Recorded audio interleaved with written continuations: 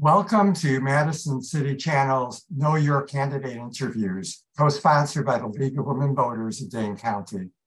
I'm your interviewer, Shel Gross, and I would like to introduce Dina Nina Martinez-Rutherford, running for Alder in District 15.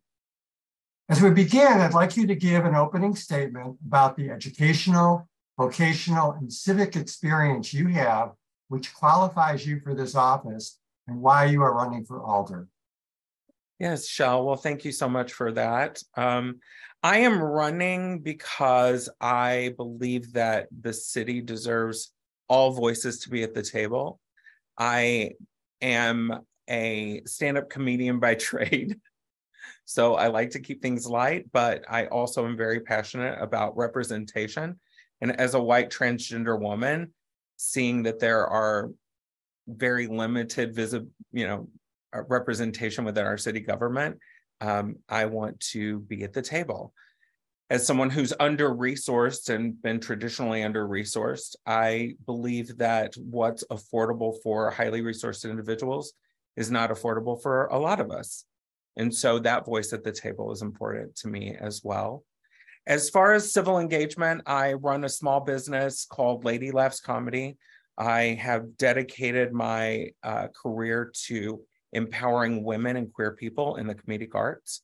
And so what I've been able to do in the comedy scene is create a more inclusive environment for women and queer people at the table and built a community around that. Thank you. What actions or programs would you support to enhance public safety in Madison? And in particular, what is your position on the use of body cameras by Madison police officers? Let's start with body cameras. I believe that body cameras are vital to understanding the experiences of interaction with people in interaction with the police in public spaces. And what we know from that, what we've seen from that, is how the disparities with people of color and the police, how they interact and how it can be very dangerous. So having body cams on there shows us what we need to know that we haven't been seeing. And when we know what we need to know, then we're able to address those issues. As far as public safety, I believe that most of it's education. We need to educate our police force and first responders about how to interact with people of color, how to interact with trans people, so that they are more equipped to serve and protect us. And yeah. What do you see as the most important environmental issues the city needs to address? And what will be your priorities for council action on these issues?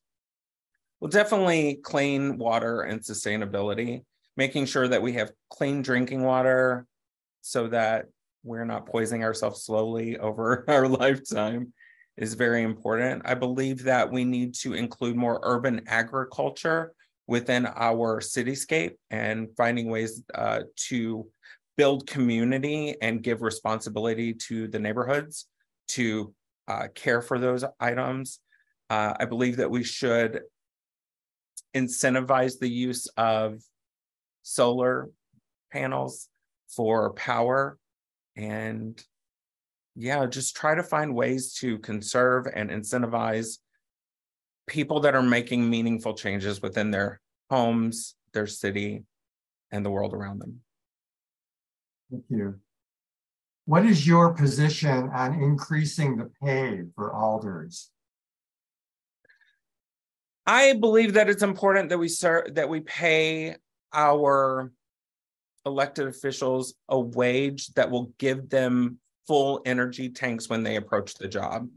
One of the things that I've noticed, even though, as someone who's under-resourced, having a salary that helps me dedicate my time to communicating with the community and interacting and doing the job that government is supposed to do is important. I believe that alder pay would help us have more dedication to what we do and not pull resources from our families and our friends and our personal time. I believe that when we value those who are serving us, then they tend to value us more. And alder pay would help mitigate some of the barriers to entering government. It's very expensive and time-consuming to run a campaign. It's very expensive and time-consuming to do the job of government. And when we have to split our resources, our attention, and our energy, that's an impediment to building better democracy and having more diverse voices at the table. What, if anything, do you think the city should be doing to support economic development? Well, as someone who's a small business owner, my business was decimated by the pandemic. I was able to get some resources, but it still has never fully recovered, which I fully understand and accept. But I do believe that government has a responsibility to the small business owners, especially the small business owners who are struggling every day, spending most of their time building a business, which also takes time away from their families and the things that they have to do on a daily basis. So if we are able to meet small businesses, especially when they're struggling, and have emergency funds set aside to assist with that, it would be very beneficial to all of us, because who doesn't love going to a bar and having a drink? Who doesn't love going to a restaurant and sharing a meal with people in your community? And that's where I see that economic development could use some help, and also incentivizing people to start new businesses that we need within our districts and within our city. How do you see racial disparities impacting constituents in your district? And are there any actions the city should take to address those? Well, I think I see it constantly. I love Madison, and I see that there are kind of silos that we put people into, and I feel like that's not just a Madison issue. That's a national, cities around the country are experiencing the same thing. But when we include more diverse voices, we are able to come up with solutions that we would have never come up with prior to having the introduction of diverse voices. Watching those disparities, people not having the ability to get jobs that they deserve and are qualified for, people that are not able to afford housing because they are, we're putting everything on credit cards right now.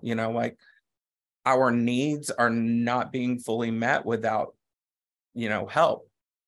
So the disparities are hard.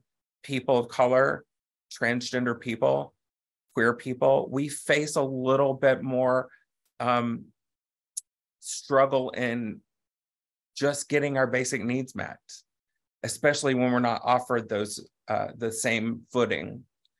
So I believe that it's important that we put people into places of leadership with those voices. I believe it's important that we include everybody, give people a hand up, invest in more diverse populations, and really sow into them so that they have ownership within their communities. What are the most critical issues that you see facing the people in your district, and what would you propose to address these? It's definitely affordability and housing. We absolutely need more housing. We absolutely need to do it more responsibly and affordably. Like I said, I'm under-resourced. I understand what it's like to eat rice for a month, because I can't afford anything else.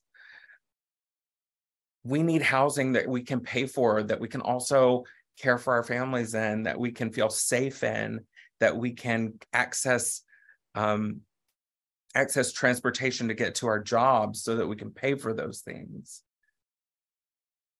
I am passionate about that, finding ways to work with smaller developers and nonprofit developers to create actually sustainable and affordable solutions would be one of my priorities.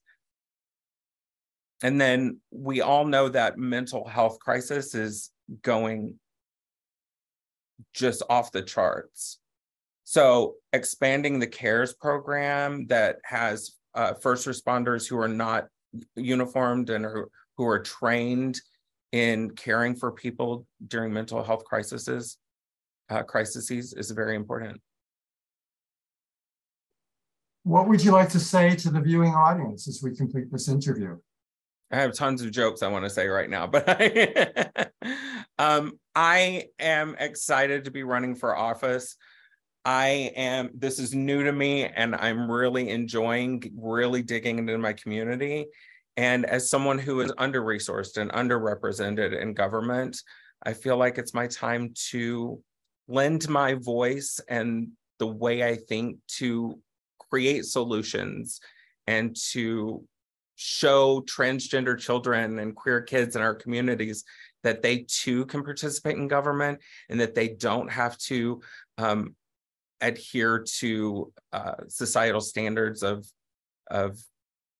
adapting to pretend not to be queer. And as somebody who has often longed to see me in city government, my voice in city government, I feel like it's important and valuable, and I'm really excited to represent the people in my community and their children. I want to thank Dina Nina for speaking with us and the viewing audience for taking the time to know your candidates. I want to remind everyone that primary election day is Tuesday, February 21st, and the general election is Tuesday, April 4th. As with every election, please vote. On behalf of Madison's City Channel and the League of Women Voters of Dane County, thank you for joining us.